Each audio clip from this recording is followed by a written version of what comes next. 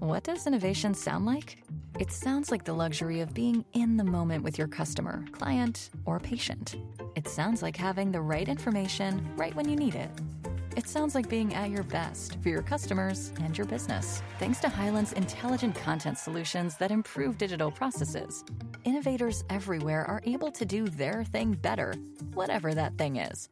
Now, who doesn't like the sound of that? Hyland, for innovators everywhere. Visit hyland.com.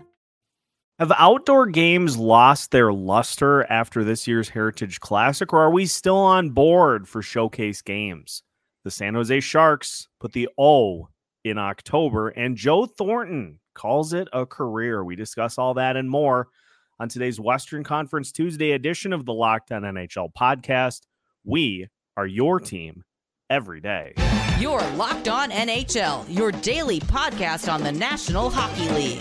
Part of the Locked On Podcast Network, your team every day.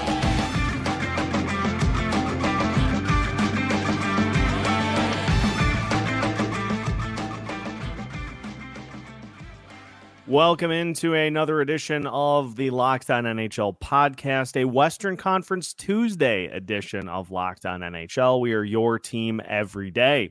Thank you, as always, for making Locked On NHL your first listen each and every day. Make sure you subscribe on YouTube and your favorite podcast platform so you don't miss out on any new videos throughout the course of the week. On today's episode of Locked On NHL, we discuss the Heritage Classic and if we still have a soft spot for outdoor games, or if it's time to shake things up a little bit. We'll also talk about the San Jose Sharks, who are still looking for their first win of the season, to the surprise of no one. And we'll talk about Joe Thornton, who finally called it a career in absolute Joe Thornton fashion. So we'll talk about him as well. My name is Seth Topal, host of Locked On Wilds, and one of the hosts of your Western Conference Tuesday edition of Locked On NHL.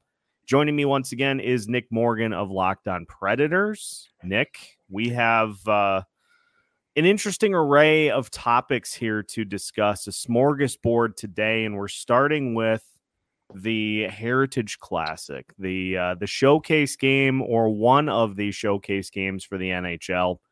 And it was the Battle of Canada, and the Oilers ended up coming away with a pretty nondescript win. I believe the final score was 5-2. Do we still like all the novelty that goes into these outdoor games? Are they still something that's fresh and exciting that the NHL puts on, or is it time to maybe revisit? I mean, the novelty about it is gone, and I think that was just because the NHL has sort of leaned into it and have 3 games a year, and there is a point where there is like 4 or 5 Stadium Series games a year beyond the Outdoor Classic. Like not just outdoor games, but 4 or 5 of the same series of outdoor games. And look, it's the reason I love them, though, is it is a cool opportunity for fans, especially when they go to sort of an out there market. Like when they came to Nashville, that was one of the coolest experiences of my life, was getting able to see that outdoor game in person. We know they're doing Raleigh. We know there's other teams that I think are in line. I know the Columbus Blue Jackets are chomping at the bit to get involved in the game.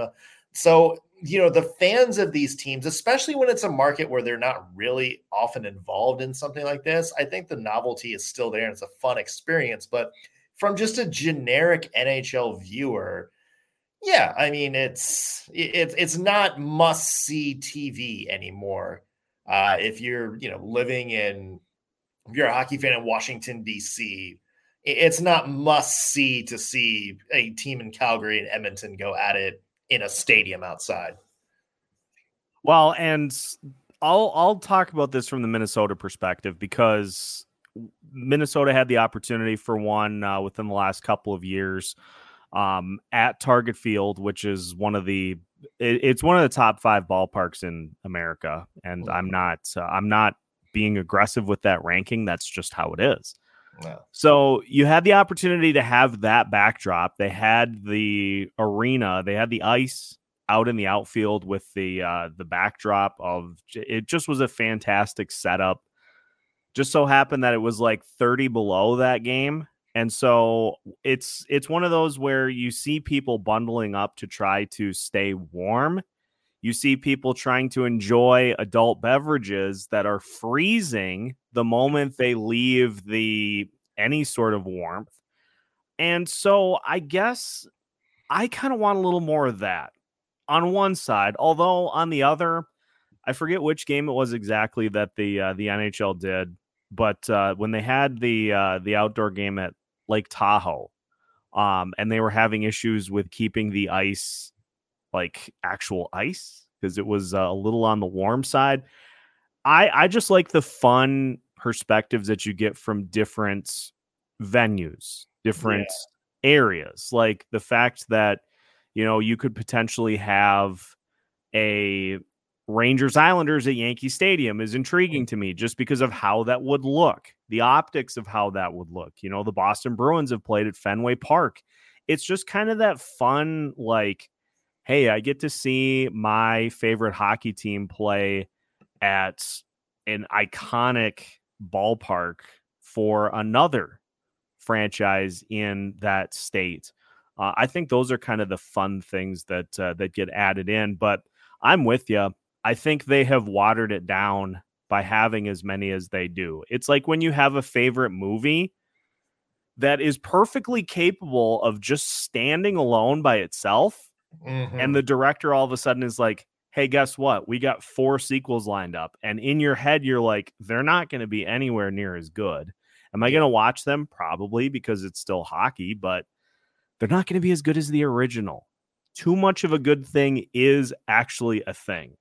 And what do you do if you're the NHL? Like, clearly a lot of us are sick of seeing the Boston Bruins in every outdoor game, or the Chicago Blackhawks, the same 5 teams who have like 3 outdoor games in every 5 years or something like that. But at the same time, it's, you got to kind of figure out a way to, renew some of these local rivalries. And I remember it was either Kings Ducks or Kings Sharks. But the first year that they did the Stadium Series, I think this was all the way back in 2014, maybe 2015, but they played at Dodger Stadium. It was cool because it was like a California rivalry. Who remembers seeing the Chicago Blackhawks and Detroit Red Wings, an old school rivalry at Wrigley Field? Like that was a pop. Do you get the same pop when you see Nashville versus Tampa Bay or Carolina versus Washington? No, I feel like you got to, figure out a way to sort of make the local rivalries unique. Even if you want to do like I'm spitballing here, but how many times did we see, I think just once we saw Crosby Ovechkin in an outdoor game. And that was the rivalry that everybody in the NHL was kind of pushing. We got to figure out a way to do that. I love a few years ago during the COVID year where I don't think they called it a Winter Classic, but when I think it was the Kings and Golden Knights played at Lake Tahoe, and it was just sort of that outdoor, like it just looked like a pickup game on ice, and it was so cool. Kind of reminds me of like the Field of Dreams game that the MLB does. Just do something a little bit non-traditional. Like we've done the ballpark, idea. We've been at stadiums. We've been at college stadiums.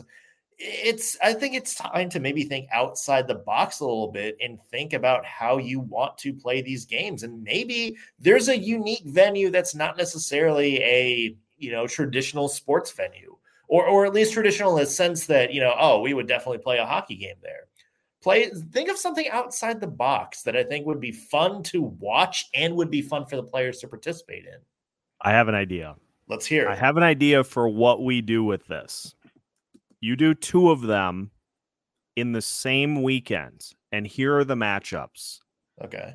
You pick a particular city that is the host for both games. You have a rematch of the Stanley Cup final from the previous season. I like it. and the host city matches up with a rival of that team.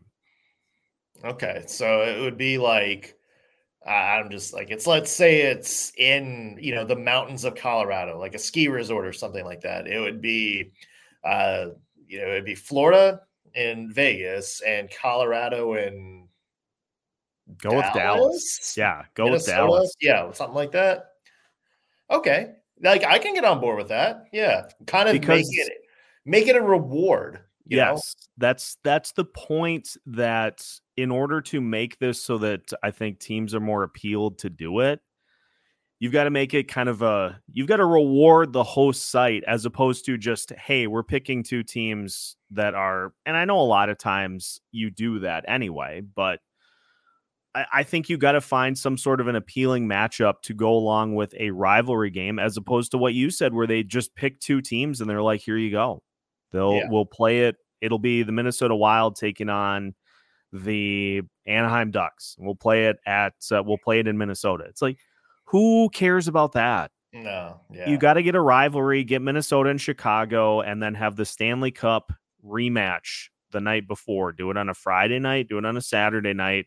You'll get so many people that will be able to devote time to the weekend, have activities, or I would need to look into this a little bit, because obviously you'd have to work on the ice between games. Mm-hmm. You do 2 games in one day. Like a double header. Interesting. Yeah. You do like a 1 p.m. and a 7 p.m.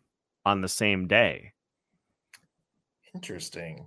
Would you consider an all-star game outdoors? Instead of, because we have so much trouble getting players to All-Star weekend. Would you mind instead of that, do like an All-Star weekend? Are you kidding me? If you had the All-Star game outdoors and had all of the festivities that go into it also outdoors, that would be one of the most. That is too good of a change for the NHL. It's too good. Mm-hmm. We might be onto something.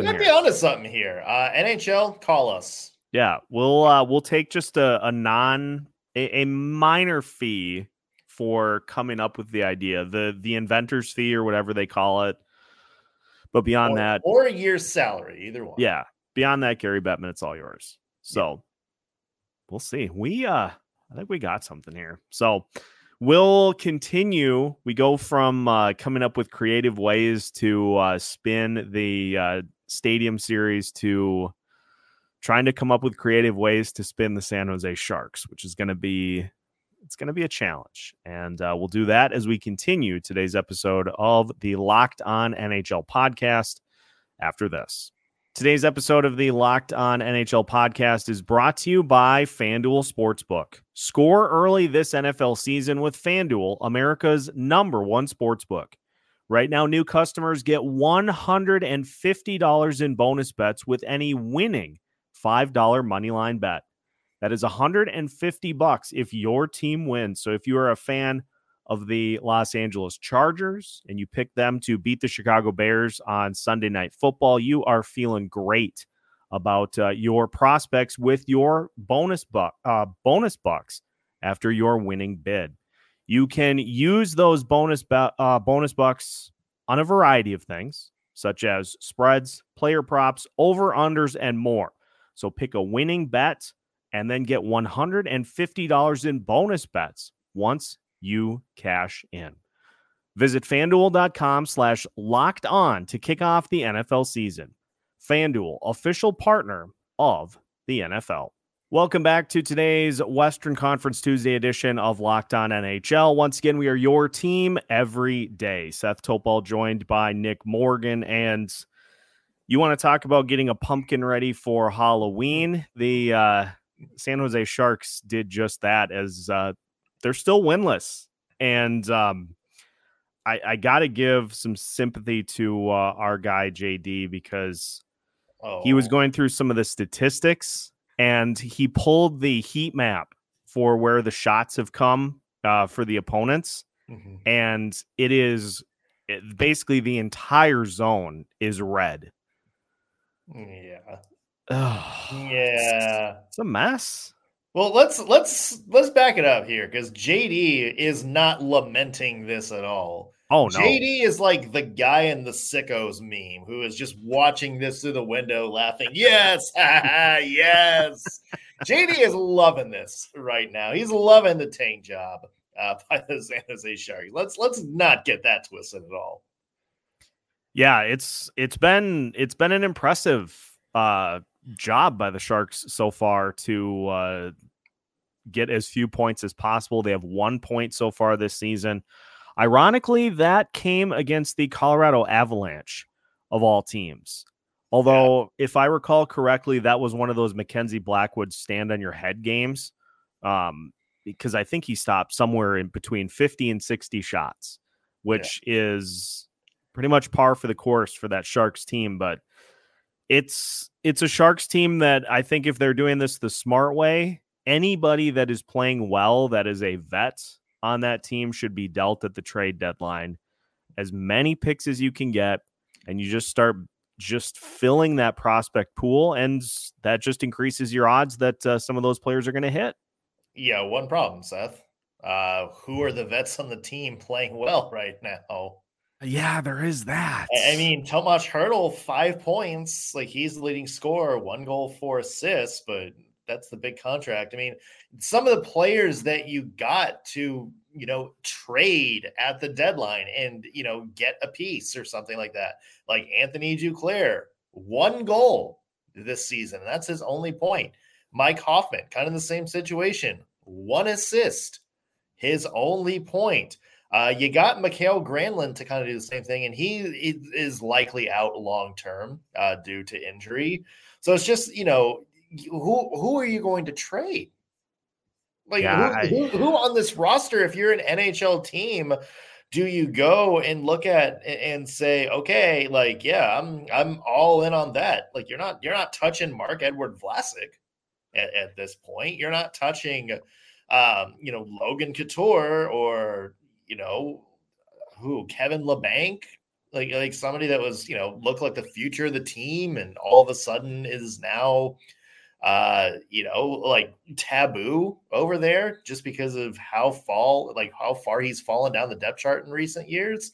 If you're going to trade somebody, I was expecting to look at the San Jose Sharks roster page and see like 870 save percentages from the goaltender, just like the awful job we've seen like in Anaheim and Chicago with their goalie situations last year. Both goalies for the Sharks are actually not playing bad. No. Capo Kakinen, 907 save percentage. Mackenzie Blackwood, 907 save percentage. But each of them have goals against average like 3.5 or better. It's because they're facing like 40 shots a game. That's how bad the Sharks roster is in front of them. They're actually getting decent goaltending, but just absolutely nothing. Absolutely nothing from the roster in front of them. The Sharks have faced 345 shots in 9 games, which if I divide that up, that is at the low point, 38 shots per game. Which just that seems hideous. But again, you look at who's playing in front of them, and a player that I would have put on maybe the try to trade if he's playing well would be Nico Sturm, who was a sneaky good pickup for the Colorado Avalanche the year that they won the Cup. He's got no points in 9 games. So that's not a route you can go either. No. I mean, the Sharks did what they wanted to do. I mean, they're going to probably get a top 3 pick in the NHL. I hate that the NHL changed the draft rules. I think if you blatantly tank, you should be at risk to have the 4th pick in the draft. That's a different rant for another show on another day. I mean, look, the Sharks are bad and they were trying to be bad. So kudos to them.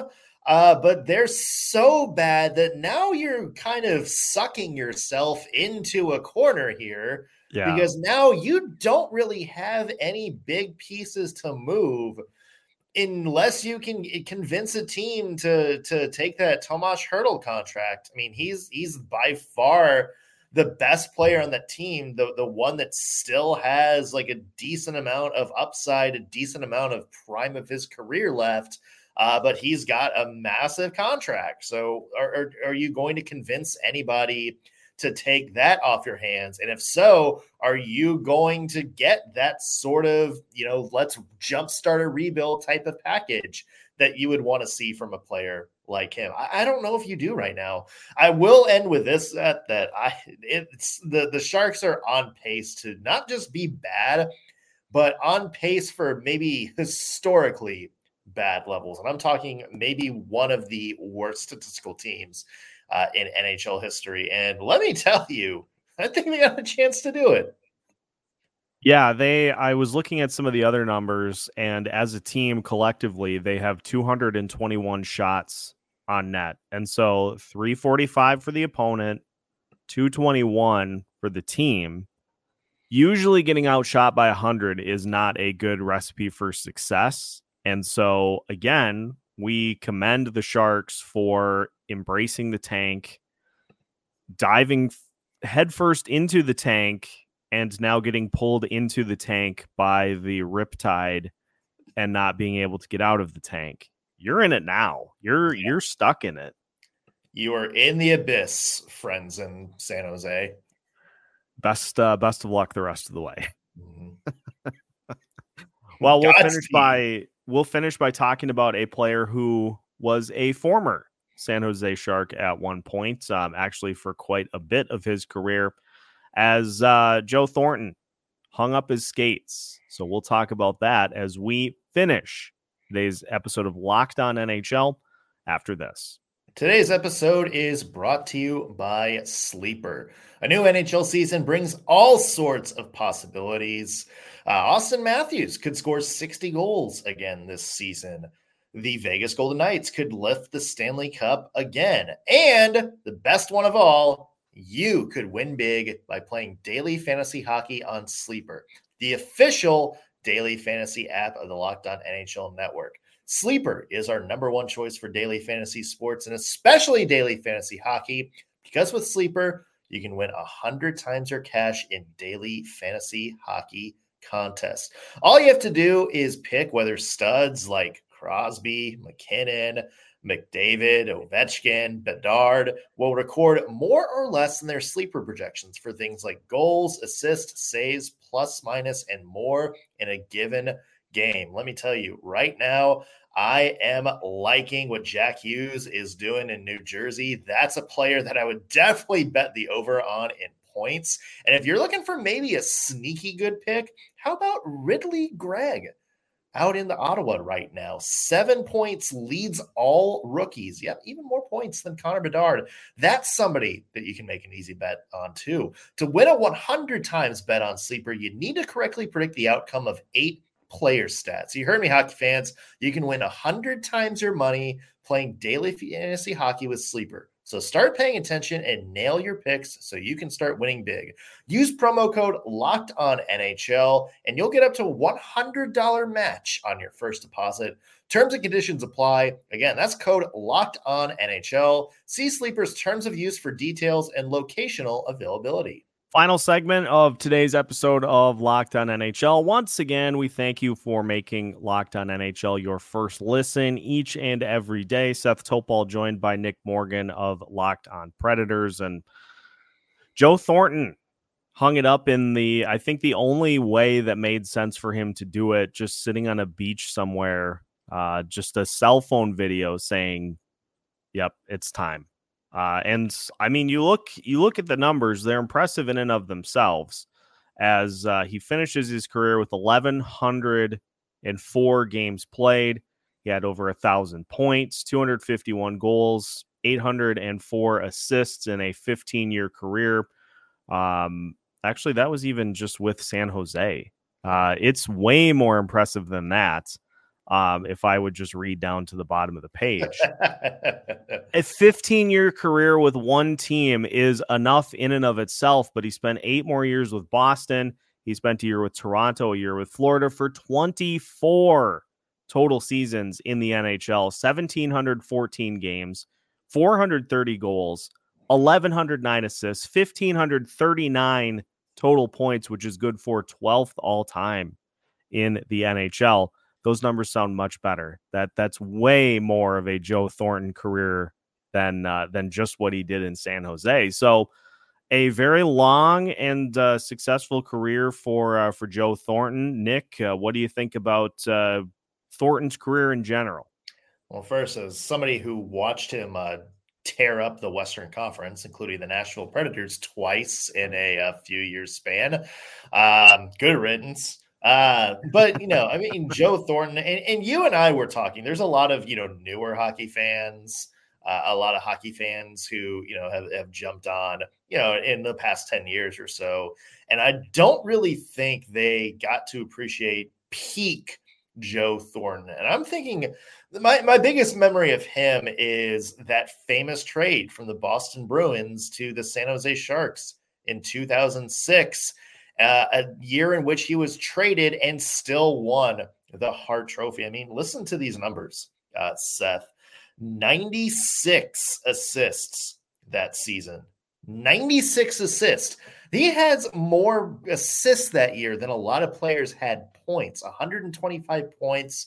I mean, that is a stat line that I don't think is ever going to be matched in modern NHL. I mean, that's like a throwback to the days of like Gretzky and Lemieux, and when teams were scoring 6 or 7 goals a game. That to me is Joe Thornton. It was just his ability to both use his size, his vision, his stick work, and create plays that way. He really was, I think, if you were to build an NHL player from scratch in that era, Joe Thornton was the prototype. And I mean, there were so many teams that I think share your sentiment in being glad that he is no longer just ruining them on a nightly basis. I think none other than the Arizona Coyotes. You look at his numbers against Arizona, 93 career games, 90 points. He had 25 goals, 65 assists against them alone. That's a good season for that. That's like an above average season for many players. And he was able to do that just against one team. And there are like 10 other teams that he had that level of success against too. Yeah. Here's a question for you, Seth. And this is, I think, something that's going to tear a lot of different fans apart. What is Joe Thornton's legacy? Because, we what's the famous John Tortorella quote? Kind of responding to some comments from Joe Thornton. He's going to go down as maybe the best player to never win a damn thing in this league. But that's kind of part of Joe Thornton's legacy, is just somebody who made one Stanley Cup final, was never really able to go back and get, his team to the promised land.